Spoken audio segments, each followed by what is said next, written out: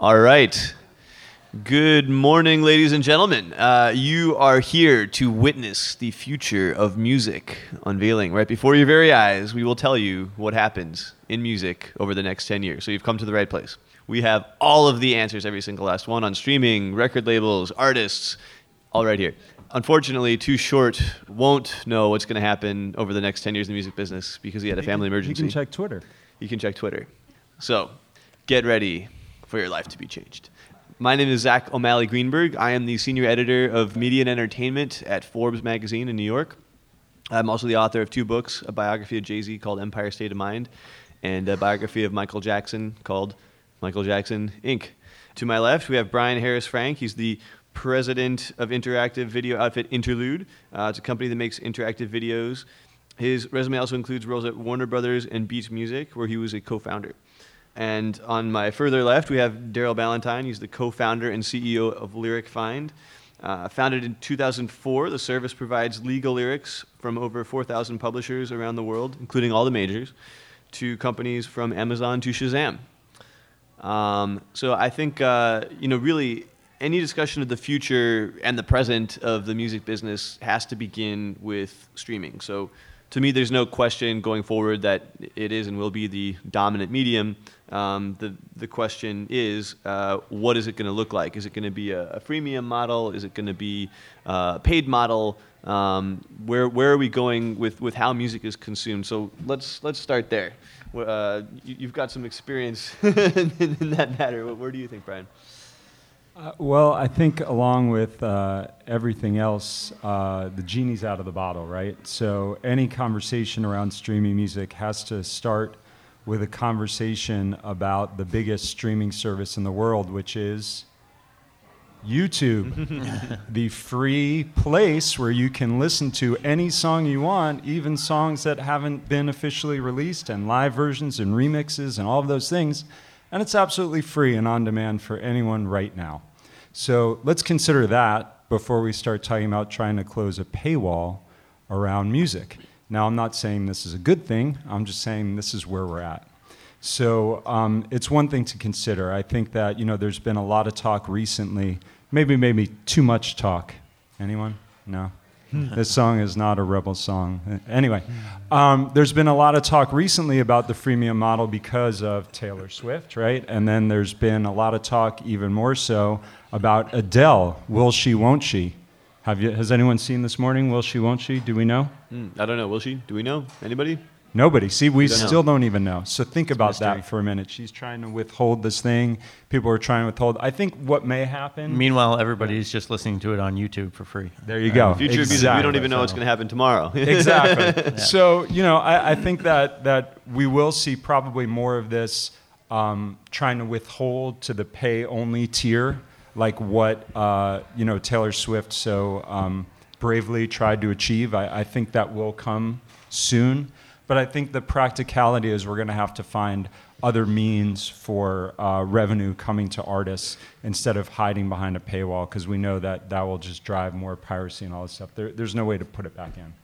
Yeah, it's my opinion. I think the days of unlimited free tier are numbered. I don't think that there's going to be Spotify's free tier as it is now for too much longer. All of the labels and all the rights holders are really putting a lot of pressure on them to not have that and to pay and convert people into paying subscribers.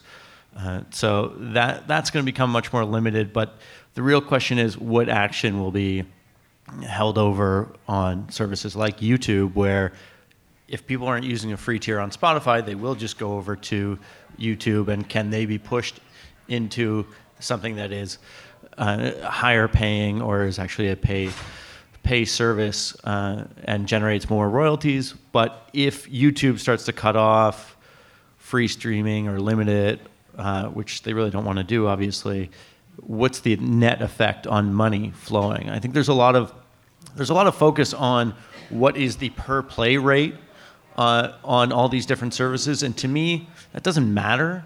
It's what is the size of the pool of money. If I'm an artist, if I'm a label, if I'm a publisher, I don't really care what I'm being paid per use. I care about how much I'm getting paid, especially when somebody else is the one that's covering the costs of doing the streaming or hosting the data and doing all of the reporting. Just give me the biggest check possible so that everybody can make as much money as possible. Well, and I think that's a really good point, actually, that it's not just about a per play rate for the stream of the song. It's where else can the money come from in those areas. So maybe, as an ad for Lyric Find, is a good solution to some of this, right? Which is, here's a new revenue stream that's within the streaming service, which is the artist or publisher on their behalf is getting paid for somebody looking at the lyrics of that song. Ergo, a bigger check to the artist, right? So Exactly. It's not just about that per play thing. So what else, where else can we make money within this streaming service ecosystem, right? Can it be integrating tickets? Can it be integrating merchandise? Can it be integrating other types of experience within streaming?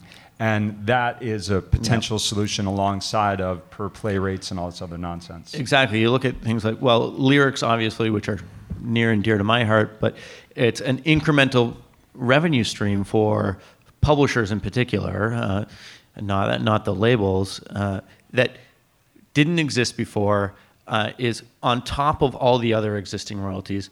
But then there's ticketing, and it'll be really interesting to see what happens with Pandora and Ticketfly and what the financial results of that acquisition end up being for the artists. But there's merchandise, there's experiences, like things that Bandpage is doing and other companies are doing with that are all layered on top of that you generate this income through the distribution and the exposure that the streaming services provide without necessarily forcing the services themselves to pay an unsustainable royalty. And being able to leverage that audience, leverage the data that you can collect on usage patterns and geography, and to plan tours, to market shows and merchandise and everything else to them. There's a lot of other secondary revenue streams that can be captured through the streaming services that keeps them in business, that is extremely valuable. And let's not forget those possible secondary revenue streams for the streaming services themselves.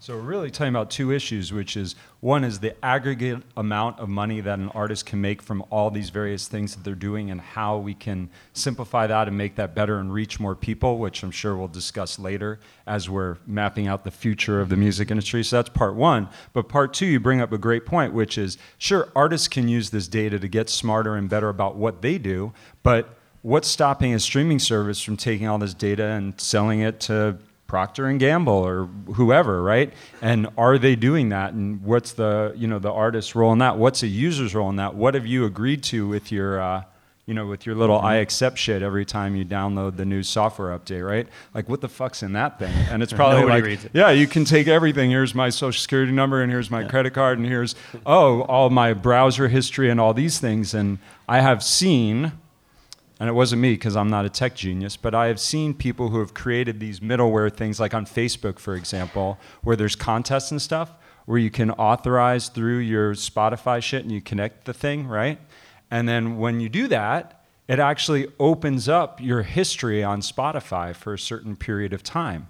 So just keep this in mind. If you're, not publicly acknowledging your obsession with Britney Spears, I'm looking at you, back row with the brown jacket. If you're not publicly acknowledging it because you think you're all being private, where you're not sharing your thing on the Facebook and all that stuff, great.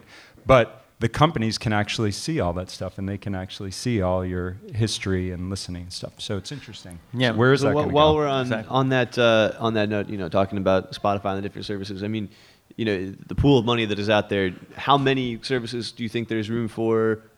Is it a winner take all, or is it a few winners take all? Who's going to fall off in the next 10 years? Where are we going with that? I think it's a few. I don't think it ends up being just one. It's not like a Highlander type situation. But each of them will market to different segments. I think you'll end up with something with a few like Spotify that are sort of generic, that are across the board, all different types of music, but you're going to have specialized services for different genres, or whether it's EDM especially is obviously one that takes a lot of unique marketing. And then also catering to different markets. It becomes very hard for a global company to really focus on any individual country. And if you want a true local experience, it can be very hard to do within a global scenario. So I think you'll end up with a lot of local services as well, especially overseas. I mean, it's easy to blend together the U.S. and Canada, and I say that begrudgingly as a Canadian. But you can't really mix the U.S. and France very well, or Asia, and have the same experience for everybody across the board. I think it's a great point, Daryl, and I think the macro point is this. The music within these services is a commodity. For the most part, they all have the same music. Sure, Taylor Swift may be on Apple and not on Spotify or whatever, but 99.9% of the catalog is the same. The value is derived from how the streaming service presents this music to the listener and what value they're providing to the listener. So is it contextual, like playlists, or here's the best stuff for the gym? Is it geographic or regional, as Daryl's pointing out, where you can get the local catalog in a presentable way? It's really about how do you present every song that's ever been recorded in the history of the world, save the Beatles at this point. I don't know who the other holdouts are. Is Garth Brooks on there now, I think, maybe? No, he's still... Okay. Yeah. So he holds out his lyrics, too. Yeah, see? There you go. It's a mystery. But the Chris Gaines album is available, though, is it not? I hope so. Somebody look that up right now. If you don't know what I'm talking about, Google it. It probably is, but nobody cares. Right, there you go. So nobody's looking for it. So that's the thing, is when you have every single possible thing, right, and it's the Library of Congress, right? You don't go in there and start looking through the card catalogs. That's meaningless. So the value is derived from how the streaming services present the music to the listener. And that was something, in the development of Beats Music, we were really focused on, is how do we present something where it is the best, for you at the right time. And I think that's what it's all going to come down to. I think the streaming services that win are going to be those that present the right music at the right time for you as an individual, right? Yeah, I mean, I think another challenge is, how do you win over new users, right? To me, and I fortunately, I just expense my membership to every music service, so I don't have to pick one. But realistically, I mean, for the average consumer, you're going to pick your one thing that you're going to spend $9.99 a month on. And then that's it. And then if Prince comes out with an album on Tidal, you're gonna say, well, whatever. I'm not gonna get another. You're gonna listen to it on YouTube. Right, yeah. Right, exactly. So does anybody use Tidal? Anyone? I mean, you don't count, Ted. So yeah, I mean, how do we get to have movement in this space between the different? I mean, maybe there's going to be some all, consolidation, for sure. Right. And a couple of years ago, I would have said Rhapsody. Somebody's just going to take that over. But they're like Rhapsody is like the little engine that could in music services. They just keep going. They've survived forever. I use Rhapsody. That's my primary streaming service, and it's good, and they've been around forever. Everybody always seems to think that they're going to disappear. They never do. And now they just announced recently that they have 3 million subscribers. So they're doing great. I think they're just going to end up being around forever. Sure. All right. Them and Spotify will be the last ones left. Okay. And so if this is what is going to happen with streaming, going to happen is one thing. What should happen in terms of sort of overall efficiency, business-wise, and in terms of being equitable with distributions to artists? There just has to be transparency. I mean, you've got to be able to see, for the artist's sake and the songwriter's sake, they should be able to see what services are actually paying. And then if they have an issue with what they're receiving, they'll know, do they need to be taking that up with the service, or do they need to be taking that up with the label or the publisher that is taking a big chunk off of it, or that is reducing royalties because they got an equity stake. And if they know what the entirety of the deal is, then artists' anger can be directed at the right people. But it's so opaque right now that it's very hard for anybody to have a true view of where the money is going and what can be realistically paid. I mean, the streaming services can't pay any more money than they already are. None of them are making money as it is. So we're talking about blood from a stone in that scenario. So part of it is acceptance of this is the new reality, but also understanding what the division of that money that they are paying is, and allocating that appropriately.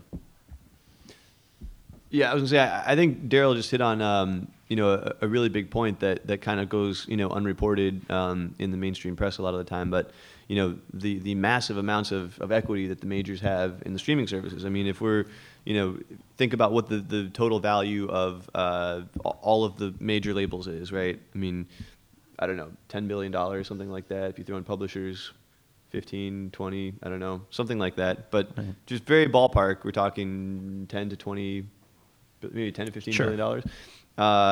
And then if you figure that the labels own about 10 to 20%, somewhere in there, of all the streaming services, at least the interactive ones. I mean, Spotify alone, the IPO, could be 8 to 10 billion dollars. I mean, who knows? I mean, we're just kind of throwing around, back of the envelope numbers. But the reality is that a huge chunk of the value of the labels now is these stakes that they hold in the streaming services.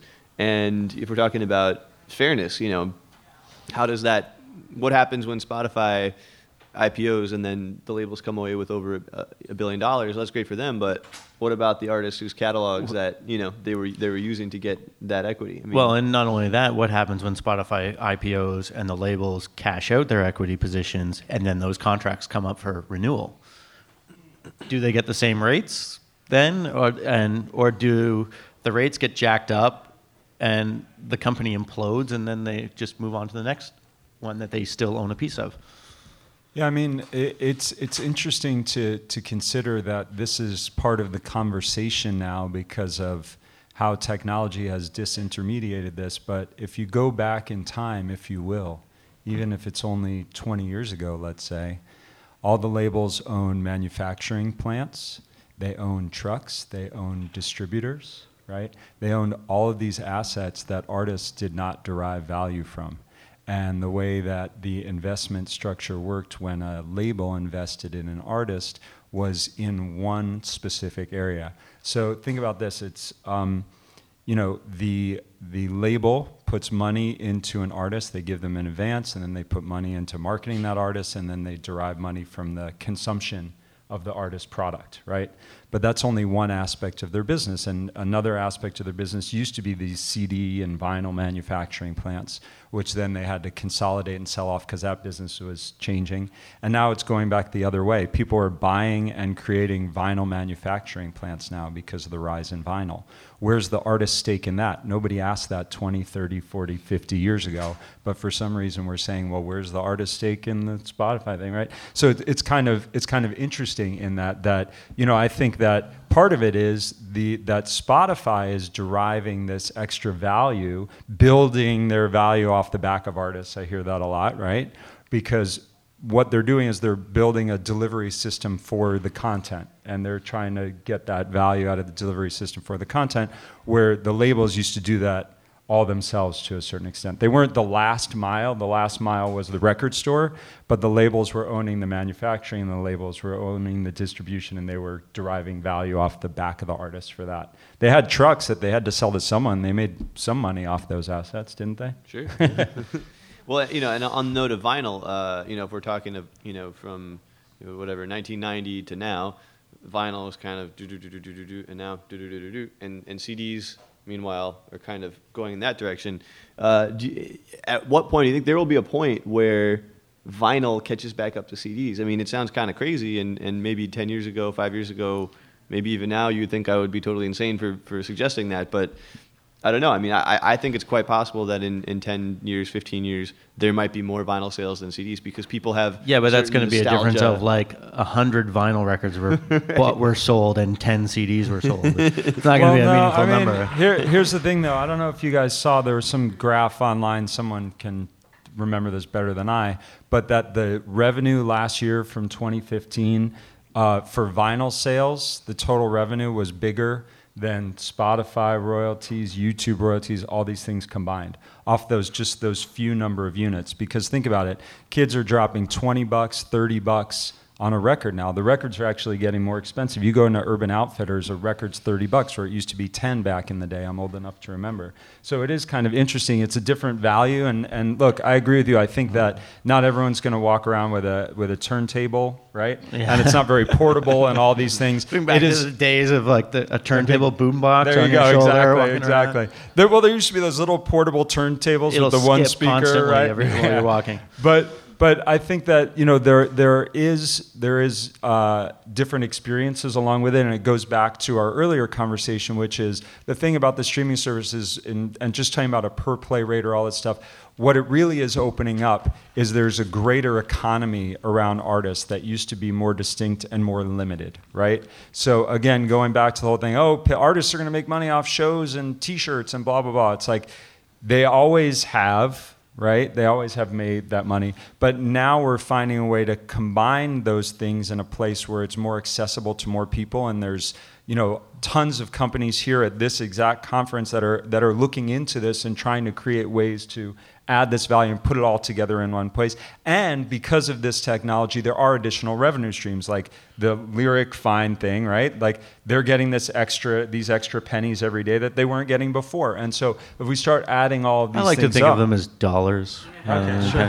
But they're Canadian loonies and toonies. Loonies and toonies. But the thing is, right, so it's like we're creating this greater economy around the artist, and I think that's the promise of it. It's like, and it's the same thing. It's like you used to just maybe tape the song off the radio if you just like that song, right? I don't know if anyone else here used to do that with their Sony boombox, right? But I mean, I have very distinct recollections in 1984 of just taping those songs off the radio where I knew I wasn't going to drop the $10 on the album because I didn't like it enough. But I did like Electric Avenue by Eddie Grant. I liked it enough to record that off the radio and listen to it again and again. And then you got so mad whenever the DJ would talk over it. Right, exactly. And then so that would be burned that. into your memory. Every time you heard that song, not on your tape, you would hear the DJ talking over it anyway. Exactly. But there's always been these degrees of voting for the artist all the way up to going to the show, then spending the money on the T-shirt and all this stuff. And I think even that will expand. And that's the promise of this whole thing. I mean, that's why we all do this, right, is trying to find these ways to help create this revenue for the artists. And, when you have this deep connection between an artist and a fan, I don't think anyone would disagree that the artist who's created this great art that influences our lives every day is deserving of compensation for what they have created and how they've created this value in our lives, right? And so we're all trying to find these ways to make it work. And a per stream rate, look, maybe even if a per stream rate is very small, and I wish Too Short was here to hear this. Maybe someone could tweet this at Short Dog for me. But think about this. In 1989, I bought Life Is on cassette it was probably like $7.99 because it was Street Week and it was probably on sale. So he only got that, or his label got that $7.99 out of me, and that went towards his recruitment and he got paid, right? But think about how many times I've listened to that song since then. And if we multiply that and start doing in the millions or billions of people and these like fractions of a penny, and they start adding up, and you make really good music that people want to listen to again and again. And if you haven't heard Life Is, the album by Too Short, listen to it and you'll hear it is really good and it's deserving of multiple listens. Maybe over time and times millions and millions of more people then could have gotten that record or that cassette because it was limited in distribution back in the day on Jive Records and there were fewer record stores, blah, blah, blah. Maybe he'd get more than the $7.99 at a time. And maybe that is the dream, that we will have this scale. And that $7.99, like the record store took a big chunk, the label there you took go. Distribution, then you had packaging deductions and breakage deductions and everything. See? And what is the amount that ends up actually getting to our absentee buddy Too Short? Right. And how many times over a lifetime of listening, it would be interesting to see what that math is of how many times you actually have to listen to a song. Or it's the same as the 99-cent download versus subscription debate, which is funny. We're talking about the future and nobody even mentions downloads because that's just going to disappear too. And they get the label gets 70 cents off of a 99-cent download. How many listens does that equate to if they're getting half a penny a play, 140? Like, if it's a good song, I'm going to listen to it way more than 140 times in my and how lifetime. many seconds counts as a listen? Because maybe you don't even listen to the whole thing and they're getting some more of it, right? So yeah, I could listen to the first 31 seconds and then that it's could count. Paid Exactly. a full royalty. Just So the hook. Yeah, it's money now versus money later. It's the same as what we were talking about it earlier. Getting an advance as an artist, and like, we can get a big chunk of money now, and then we'll get nothing later because of wonderful accounting practices. And the 99-cent download is the advance of the digital industry. It's taking some money now for the promise of no money later, versus streaming is a little bit of money for the rest of your life, and you get a lot more long-term value, I think, out of streaming versus downloads. And when you look at what the consumer is spending, if they're spending $120 a year on music, that's pretty damn good compared to what people used to spend. And I'll say, especially if you make good music, because people listen to it again and again. But I'd say this is the other shit, and think about this for a minute. We have not yet mentioned everything we're talking about. We keep saying label, label, label. Think about this. When our friend Too Short started, he was selling records out of the back of his car. He had very limited distribution to go around and sell that stuff. Now, he can reach anyone, anywhere, at any time. Now, I'm not saying that we've solved the problem of marketing with digital services. That's a whole other conversation. We could talk about that, and we may have enough time to solve the future of marketing as well. It looks like we have more time on our panel, so we can talk about that. I'm not talking about the marketing part. Let's forget that for a minute. But no joke, he and a bunch of other artists made their own records, sold them at swap meets in the back of their cars, and they sold Go down hundreds, to maybe Venice thousands. Beach, and there you go. You can't walk down there without 1,000 people trying to shove a Discman in your There face. you go. So now imagine that he could take that record and put it up online, and millions of people could hear it, and he could get paid that fractions of a cent every time out of his apartment in Oakland. That shit is happening now. And just what you're talking about with the collapse of this whole thing with the majors, let's say they pull out of their equity part, right? And then they shut down their deals and all these other things. Well, the other thing that's happening to them is all these artists, these superstar artists that they've invested millions of dollars to build these superstar artists, their deals are coming up. And they're no longer signed to these major labels. And they have the clout and they have the marketing. So when Jay-Z puts his record up online, He puts what it out happens? to Samsung. And he gets money on both sides. He owns the publishing, he owns the master, and then the money really starts to happen. So I think that there is a lot of value in that for an independent artist as well, and for the future of this, I think there's a lot of opportunity. People talk about like the middle class of artists and all that stuff. I think that there's the opportunity for a career in a big way that didn't exist before. Because, again, we all harken back to this magical time of major labels ruling the world and blah, blah, blah. Well, you know what? I worked at one 20 years ago, and I'll tell you this. One out of every, 20 or 50 or 100 that got signed made those millions of dollars. And the other, however many, ended up in the cutout bin, if anyone remembers that, what the cutouts were, right? And there were so many artists that didn't make shit.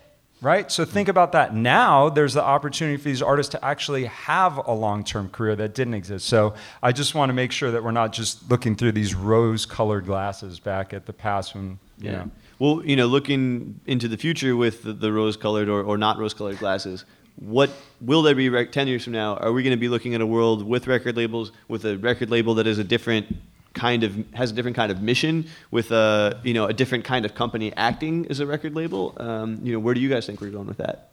I think it's going to be mostly the record label of the future is going to be mostly marketing. It's going to be somewhat artist development, but mostly marketing. Distribution is easy. That's done. Check. And what else is left? It's going to be data management and accounting, which they're obviously very good at, and marketing and promoting the artists. That's pretty much it. I think it's finding ways that you can provide value to an artist's career that they can't do themselves or with their band of friends. And I think that the companies that will exist in the future, whatever you want to call them, record companies, music companies, whatever, are going to have to find ways to add value to the artist's career and get the artist to be able to get more exposure and more money than they could on their own.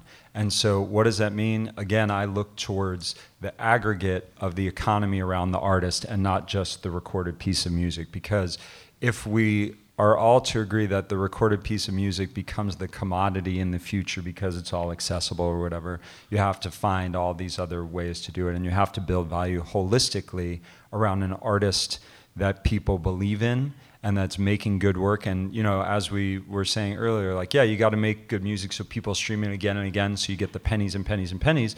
But also, you have to have something that people are going to vote for and believe in and want to care about. Like, back in the day, it was buying the shirt and wearing it to school and representing, look, this is, what I'm all about, right?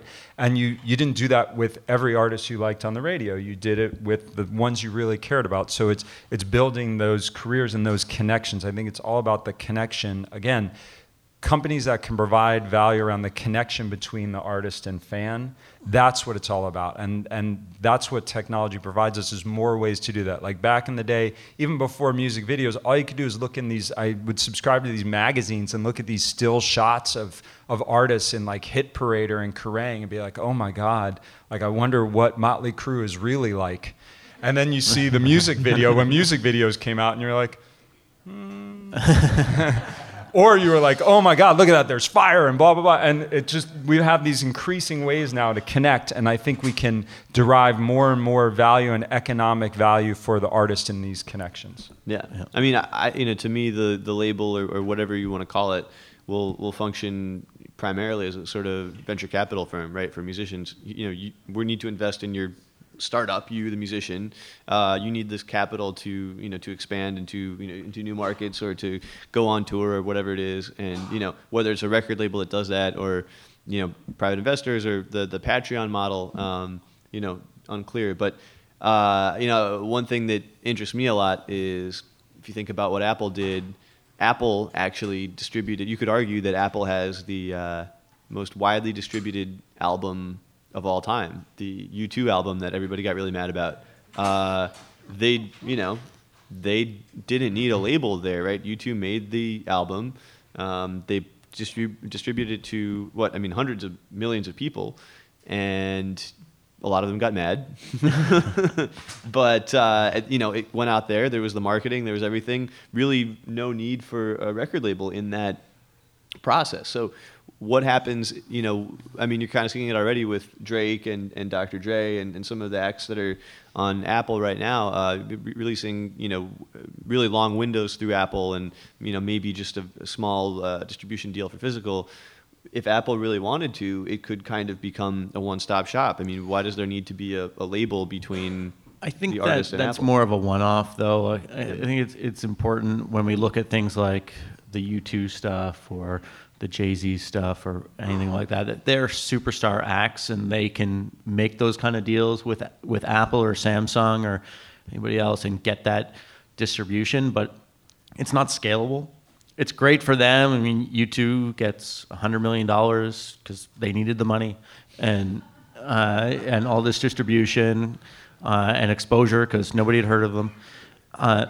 But it's not something that the general artist population can do. So those opportunities are there now for these artists to make a shitload of money off of large corporations that can see the value in the music and that and in pissing off their customers. But it's not a scalable model that is accessible to a regular day-to-day artist or like the working artist. Well, what I would argue is, again, it comes back to how are they creating the value, okay? So when we're talking about these things, and I'm not disagreeing with anything that Daryl said, although I may disagree with you two. Come on, let's have it. May need the money. They may need the money. We don't know. They did lose a lot of money in some of those investments they had in Ireland, and that whole thing crashed. But to the point, it's this. What we've seen so far is experimentation in leveraging this stuff for distribution. We have not seen the experimentation in companies investing in the creation of the music, in the marketing and creating the relationship between the artist and the fan. We have not seen that. And I think what we're going to see is whether or not they perceive that there's value in it. So check this out. So we were talking about this earlier. I'm just wondering, in the audience here today, anyone, if you're from a record label or a publisher, not a performance rights organization, but a record label or a publisher, raise your hand. Oh, there's a few. That's pretty impressive. Nice. What we were talking about earlier is this. This SF Music Tech, it's all tech companies. Very few people that are actually in the content creation business, right? There's this huge chasm between the two. One thing, and what we were really trying to achieve at Beats, is this combination of tech and, and content. I hate that word, but you know what I'm saying, music and media and stuff like that, right? There's this huge gulf right now. And the question is going to be, is it a good investment to invest in making stuff? We all saw what Snapchat just did, right? Snapchat has the biggest distribution of anyone, arguably, right? They have however many millions. They just said they had 8 billion views a day or whatever it is, right? And they shut down. They had just started a new content division. They shut it down. They're like, wow, this making of stuff that people really like is hard and expensive. And working with artists is really challenging. You know what? There's expertise, there is value in understanding how to relate to artists and how to work with them to create stuff that's meaningful in our lives. There's a reason why I do this every day and work on this stuff. It's that, and I say this again and again, rock and roll saved my soul. And I mean that, right? And I know that it has for all of us in this room, because that's why this is called music tech and not tech. There's a value in the music part. There's a value in this stuff that makes our heart beat. And it's great. Look, the ones and zeros that get that music to me, I'm all about it. It's rad. I can't even fathom how people do that stuff. It's fantastic. But there is this thing about how you create the stuff that makes people's heart beat. And I think that there's always going to be that value, and then there's always going to be that value in creating the desire. It's not just awareness, right? Because the distribution, the Apple and the Samsung and all that shit, that's awareness marketing. And just what you're saying, with superstars, all you need is awareness marketing. Fine. But what about the creating the desire, creating the demand? I'll tell you, Apple is fucking great at that shit, right? They make everybody want one of these phones. It's basically the same thing. But everyone wants that, right? They can create the desire. Imagine if they took those minds and created that desire around some piece of art. That's why we have these superstar artists, and we only have a handful of them, and they're worth putting the money into. But it's the one thing that everyone has to have. Everyone wants to know, what's the one thing I have to have? And, a couple of months ago or whatever, it was the new Taylor Swift album, and every mom went to Target and bought it and all that stuff, right? Because that was the one thing. I just need to know the one thing, and it's going to be Star Wars in another month. I can't wait. I already have my tickets. But it's going to be, that one thing. And so I think that there is something there. There's something missing there, and I think that will never go away. The art part and the value to people's souls will never go away. And I think that we're going to have this part where these tech companies start figuring this out and realize, oh shit, there is something to that. And if the labels, what are today labels, start going away, right, we're going to be missing that key element of making the stuff and getting people to care about this stuff. It's not just about the delivery part. We have all right. Pink sign. Yeah. Well, I think that is a great spot to leave it, but we got about 15 more minutes left for questions, so let's open it up right in front. Thank you, guys. Thanks for that inspiration there right at the end. That was exciting. Perfectly timed. I think that's a great point about the tech and the music and why is it called music tech. It's my first time attending, and I'm the husband and manager of recording artist Amanda Vernon. So she's an independent artist, and we've been doing it together full time for about 3 years now, and she's been performing for about 10 years.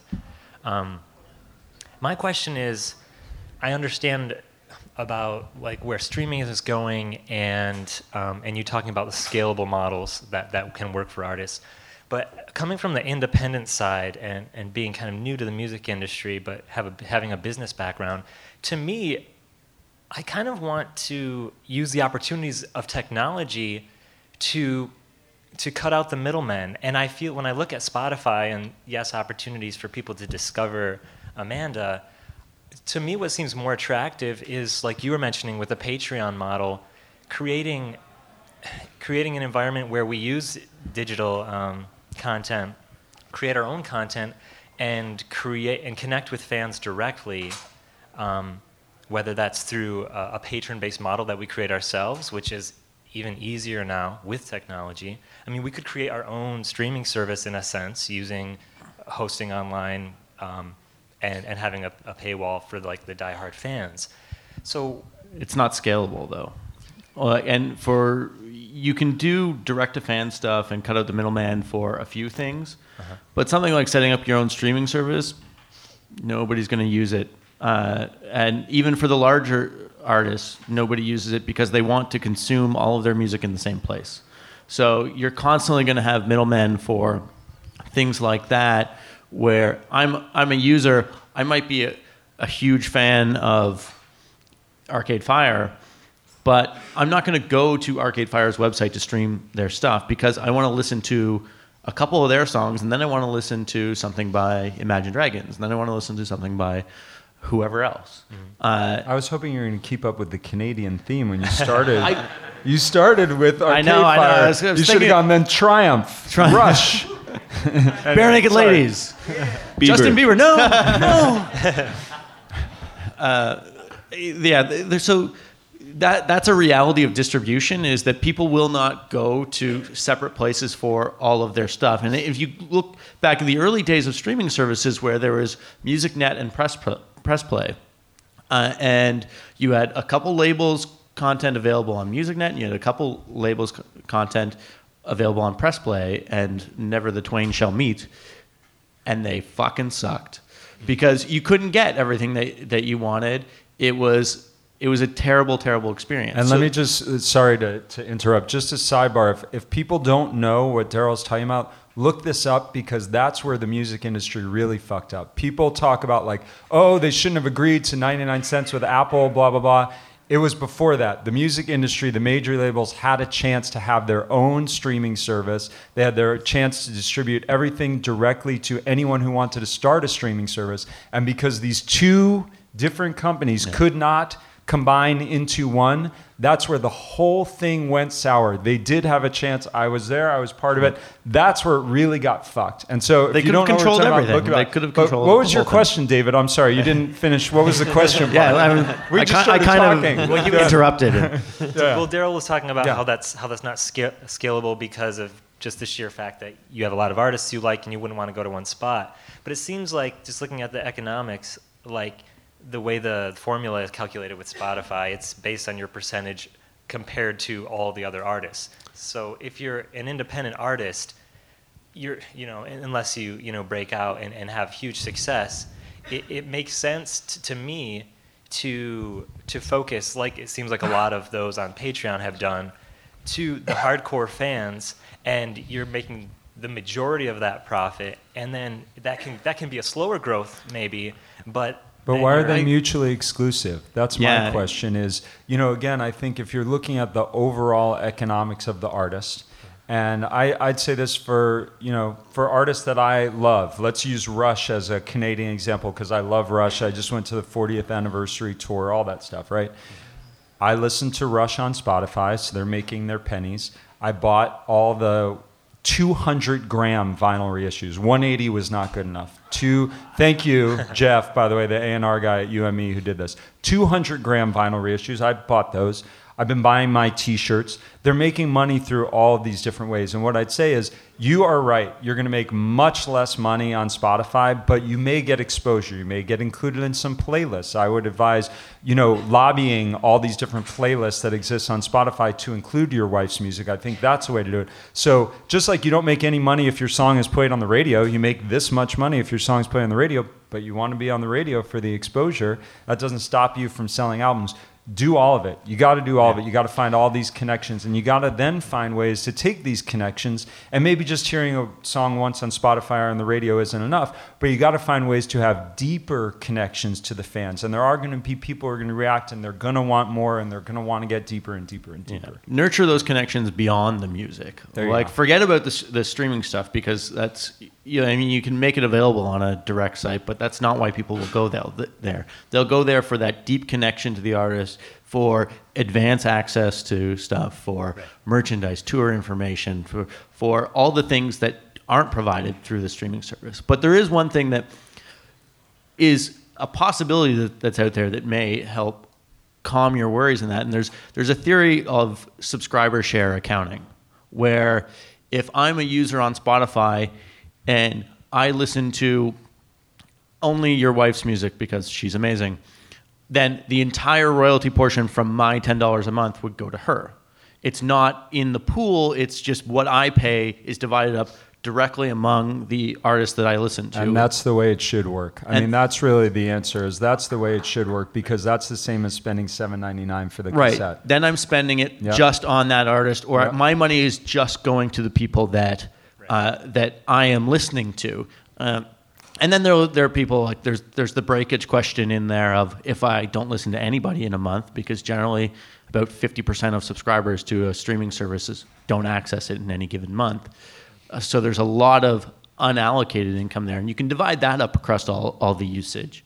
But technologically, that's a lot tougher. It's a lot of data to process, and when you're taking that across territories, across artists, across millions and millions of subscribers and different services, it's a lot of data to process. But we could get there, and then it's divided up in seemingly the most fair way. All right. Can I ask a little addendum to that, or add a little bit? Probably quick. Really quick. Yeah. Can you talk about the difference? Can you talk about the difference between people? You know, songs kind of have like this 99-cent value, or they did, you know, with digital downloads. But can you talk about the difference between somebody supporting an artist financially, like you see on Patreon, the difference between paying for the music itself, whether with perceived value, or actually as a way of supporting the artist? Do you see that as I don't know. I think it's here's what I'd say. I think it's the same thing. I think it's, 20 years ago you had no other way to support an artist other than buy the CD, buy the T-shirt. Nowadays, there's a million ways to support the artists, and I think there are going to be increasingly different ways to support an artist. And I think that's really the answer is, if you want to support the artists, give them money. The way I do it is I buy a ticket to the show. When I'm at the show, I buy a T-shirt because I know that money goes in their pocket. All right. Next question. Right over here. Hi, thanks for speaking. You have any advice for artists, myself, and for my daughter, 14-year-old? Does it matter where you live when you're starting? If that's SF or LA? If that's an appropriate question to ask you guys. Like, what's your advice on, do you need location? Toronto. Well, I'd say Canada is a good place because of the funding that they give to local artists as well. Any country that has a government-supported program and that pushes for their local content on the radio, as well as support of the arts, I think is tremendous. I think America does not do as good of a job in terms of financial support of You'll get radio royalties too. And you get radio royalties. But I think that, again, if you can harness the technology in the right way, live wherever it's as cheap as possible. That's my answer. It's expensive as hell to live in LA, I'll tell you what. And San Francisco. and live and Toronto. Anywhere you can play. I think live is still a huge part of the music business as you're coming up, and building a following that way. Playing coffee houses or whatever it is, and working up to slightly bigger venues. I think that's the biggest stepping stone to having a following that can then give you your stream of pennies on Spotify or wherever, and buy your T-shirts. Use the data that you can get from like Pandora's artist platform to see where your fans are, and go close to them. Hi, my name is Duran. I'm with tracktunes.org. I just want to quickly say that this discussion here today is pretty depressing to me. It doesn't seem like the future of music is that pretty, in the sense that seems like all music is going into fewer and fewer hands in terms of content, and it's all being streamed, which is another problem. You know, streaming sucks. It's just, you know, you can't Sucks use for it. who?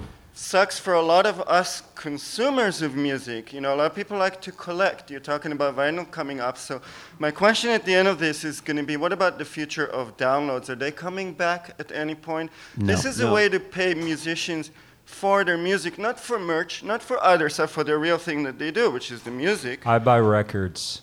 There you Downloads, go. yeah, downloads don't serve any value to me whatsoever. If you have a streaming service and you can put it on offline mode to take it on the plane, I see no reason. I have a computer full of, I probably have 50,000, is 50,000, that's not enough. Whatever it is, 500,000 tracks on my iTunes or whatever. I have not listened to it in, what year is it? In 4 years. Yeah, in 4 Well, years. I I haven't think it's listened to a gonna single come one. back, But though. No. here's the thing is, I think that if you want to There support... are reasons. Okay. One of them is that Yeah. you can support musicians that way I directly. buy Streaming records. streaming Another services one. support musicians too. The and quality is higher. if you really The like a quality's song, higher on a record listening than a download. listening to a song on a streaming service repeatedly will pay more to the artist than buying a 99-cent download. Streaming allows the music industry to completely erase transparency with how musicians get paid in the end. Maybe they get Well, money. we need to but the change more the you listen, transparency. Nobody Yeah. knows about That's it. It's the way they hide. It's we talked about that manufactured earlier. demand. That transparency needs to be there to see what they're being paid per stream and who it's being paid to, and the equity portions and things like that. But you're better off if you want to support an artist. You're better off looping their album on Spotify over and over again, and it's going to generate more money than if you buy the album. And buy their vinyl, it's higher quality. They get more money. Go directly to their website, buy it directly from them. Put it Don't on a use an shelf because you don't actually intermediary. own a turntable. Yeah, or come to my house. I have a few turntables and a couple different setups. I have a room with a manual turntable and monitor speakers. I also have an automatic turntable in the living room with the bigger speakers. Come to my house, you'll hear what music should really sound like. And the artists get more money, and there's transparency because you buy it directly from them. And I think After party at Brian's. Yeah, exactly. Let's go. Go on. There's a United flight at 2:30. I'll see you guys on there. Hi, my name is Don Tillman, musician, engineer, music fan. I'm disappointed in the state of the marketplace, the situation here, as this gentleman is over here. And you guys have pretty much agreed, too. You've been talking about bits and pennies and talking about how there's not much profit to be made in streaming and how the musicians are hurting and the listeners are hurting. And what's needed really is for the providers, streamers, record companies, whatever, to offer more value, not a little more value, an order of magnitude more value. Music is cultural, and cultural is context. And there's so many opportunities here to provide enormous value to the musicians, to the listeners, and I think we're kind of lost in the bits and the pennies and not seeing it. How are you Did measuring you not hear the value? anything I said, by the way? Were Yes, not you listening agreed. to what You I was agreed saying? with it. So but we're not completely, seeing the result. Yeah, I said at the very completely end, agree yes. with you. Here's the thing: is what you're talking about is streaming in a vacuum as compared to everything else. And what I'd say is this: the overall value and economic value that can be derived to an artist, directly to an artist, is at an all-time high. And so I'll give you a practical example. There's a guy in the front row who knows what I'm talking about. There's a band called Fu Manchu. If you're not familiar with Fu Manchu, they're celebrating their 25th anniversary this year. Let me tell you something about Fu Manchu.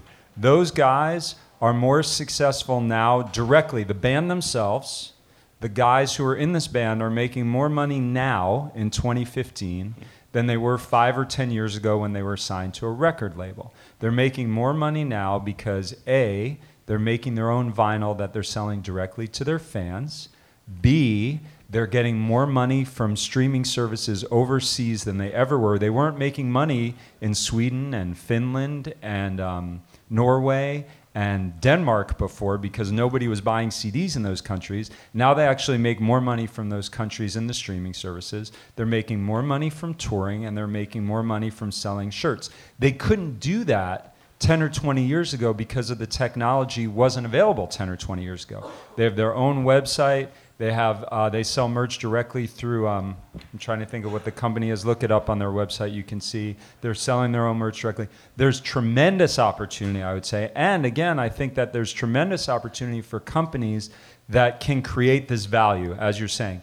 Tons of it. Don't look at streaming as just in and of itself in a vacuum. And going back to what you're saying, like putting money into artists and is it venture capital and all that stuff. Think about this for a minute. Record labels used to invest millions of dollars into promoting an artist, and they were only deriving their return on their investment from one line of that artist's revenue, right? They would sign an artist to $1 million advance and only recoup that $1 million advance from record sales. They weren't taking money from their touring. They weren't taking money from the merch. They were even providing tour support for the artist to go out and tour when the artist helping to build their touring business and only deriving the revenue back from the record sales. That, I think, is what's going to change in a good way, in a positive way, which is you have to look at it holistically. That would be like a venture capital firm investing in a startup and being like, well, we're going to put money into your company, but we're only going to make the money back from your marketing department. But all the other departments, they can make the money and you can keep it. So I think there's tremendous opportunity. I think that there's going to be more and more ways for these direct fan to artist connections and monetizing those connections and creating deeper connections than there ever has been. So I, for one, am not depressed. I'm motivated. I get up and do this every day because I believe in the future of it. I agree with that, Yeah. but we need more.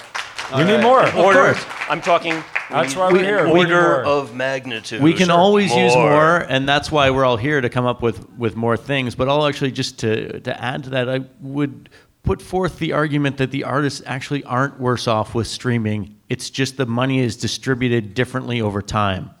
And that we're in a transition period where people are getting used to being paid one chunk at the beginning and then nothing. And now they're getting paid little chunks forever.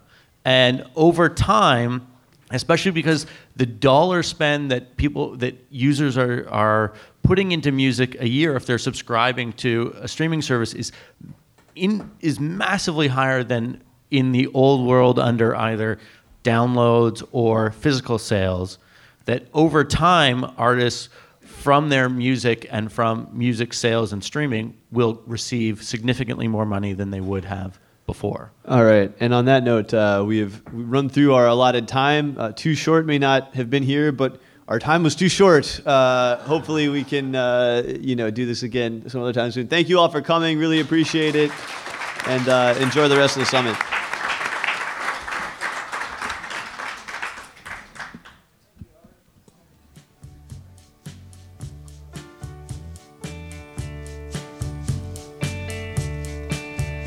I'm sending you this photograph of me in my new car. But I hate to say